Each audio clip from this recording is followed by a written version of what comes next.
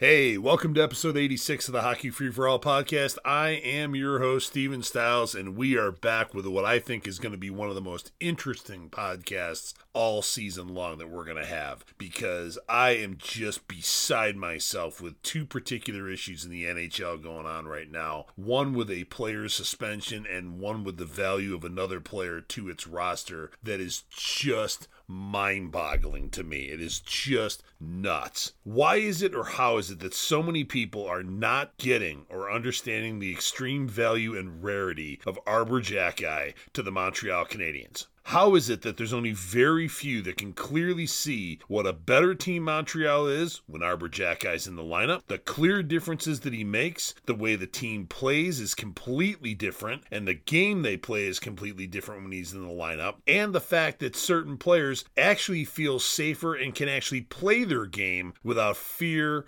concern of retaliation, or anything like that from the opposition. Not only is Arber Xhekaj clearly the most valuable player on the defense, he's the most valuable player on the team. Period. If I actually had an expansion team and I could draft any player in the league that I wanted to, Arber Xhekaj would actually be my selection. And that includes people like even Leon Draisaitl and Conner McDavid. And I have no doubt people are like, you are losing your mind. Give you another example. If I had a chance to pick Arber Xhekaj last year, I would have picked him over Conner Bedard in the 2023 draft. I'd pick him over Macklin Celebrini in the 2024 draft, who is clearly the number one pick in the draft right now. And some people would say, oh my God, how can you do that? That doesn't even make sense. That's not possible. Sure it is, because you know what? Conner McDavid is better than Conner Bedard, is better than Macklin Celebrini, and he hasn't won a Stanley Cup yet. And he has players like Leon Draisaitl on his team playing with him, okay? And he still hasn't won a cup, okay?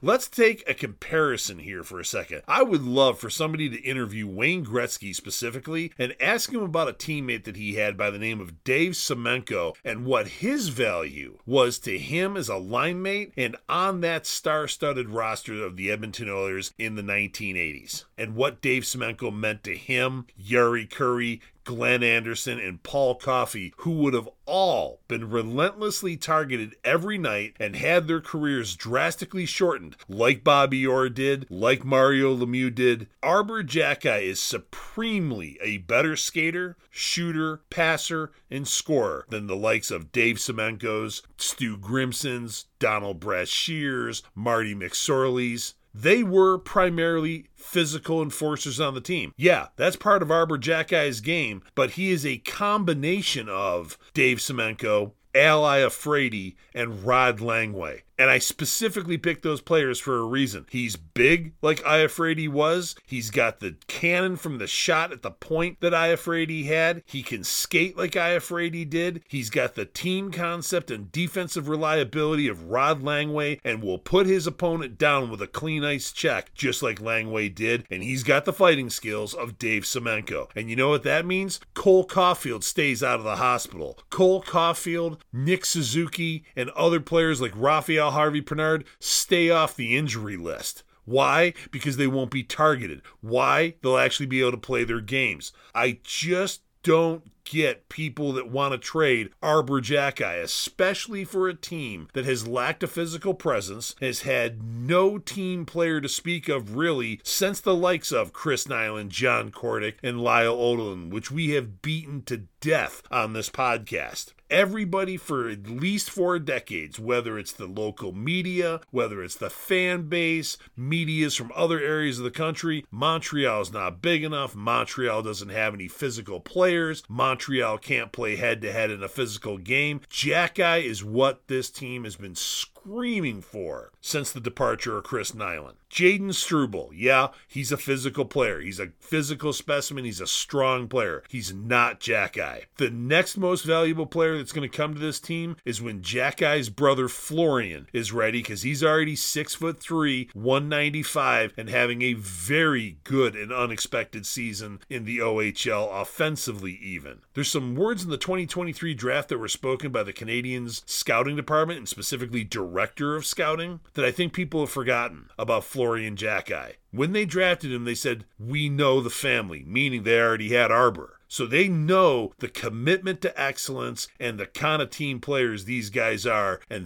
that is what Montreal needs to win a Stanley Cup more than anything else. Cole Caulfield's a great player. Love him to death. He's a pure sniper. He's 5'7", just over 175 pounds. You can bounce him like a pinball. His career's not going to be that long, and he's going to have nowhere near the impact and be able to rewrite record books like he could if they don't have players like Xhekaj. You need big players. Small, fast players are great, but you got to have space, and they got to realize they're not going to get their head torn off. And speaking of getting heads torn off, let's move on to Brendan Gallagher. The entire NHL Safety Department needs to be replaced. These people have absolutely no rhyme or reasoning as to how they hand out penalties or disciplinary actions to players. There has been not only far worse offenses in the league this year, many times over, that have warranted this type of suspension or better. But really, this doesn't show that what's been said for years, that there is a clear negative bias by both the NHL on-ice officials and the league's disciplinary action for player safety. This is nuts. Let me just back up briefly and say I got no problem with the 5-minute penalty that he got in the game. I got no problem with the game misconduct he got for that elbow, okay? But it should have ended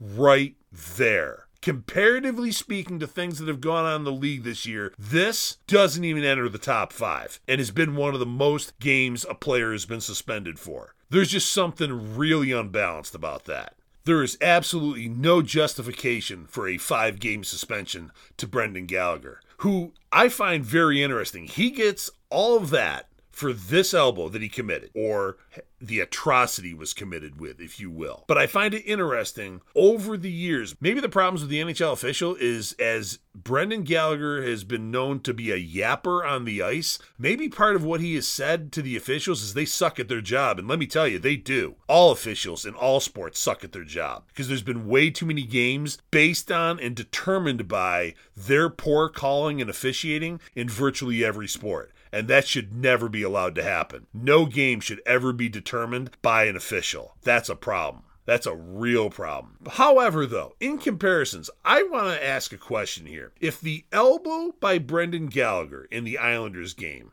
is deserving of a 5-minute penalty, game misconduct, and a 5-game suspension, I'm wondering why any of the slashes that have been done to Brendan Gallagher over the years, that has broken his wrists multiple times, broken his hands multiple times, has been cross-checked from behind, resulting in a season-ending injury, or has been hit from behind and bounced off the boards, which has also resulted in season-ending injuries. Because as you look at the games played every year, obviously everybody knows he's missed a lot, and it hasn't been by choice, it's been by injury. His body has been riddled by extremely inappropriate hits and actions by players. Not once have they ever received this kind of punishment or this kind of suspension that Gallagher has had for this. And all of those far exceed what Brendan Gallagher did. Again, I'm not saying he didn't deserve the 5-minute penalty. I'm not saying he didn't deserve the game misconduct. Fine. But that's where it should have ended. Those injuries to Gallagher over the length of his career have all been far worse and have shown a zero lack of integrity, ethics, player safety, or anything. And the safety committee of the NHL and the officials have looked the other way. I have a real problem with that. So let's do a short recap here, because I want to end this episode on the perfect example of what I'm talking about. So Gallagher's elbow earns him a 5-minute penalty, game misconduct, and a 5-game suspension. Zdeno Chara rammed Max Pacioretty into the sideboard post, causing a concussion for Pacioretty. No call at all. Forget about 5-game suspension. Chara should have been gone the rest of that year. He knew what he was doing. You hit a player at that particular part of the boards, you know, as a player who has skated on the ice for years and been in rinks all of his life, you know exactly where everything is located on the ice and where the boards are. What's going to hurt more, what's going to hurt less. You know all of that. And that was intentional. No call, no penalty of any kind.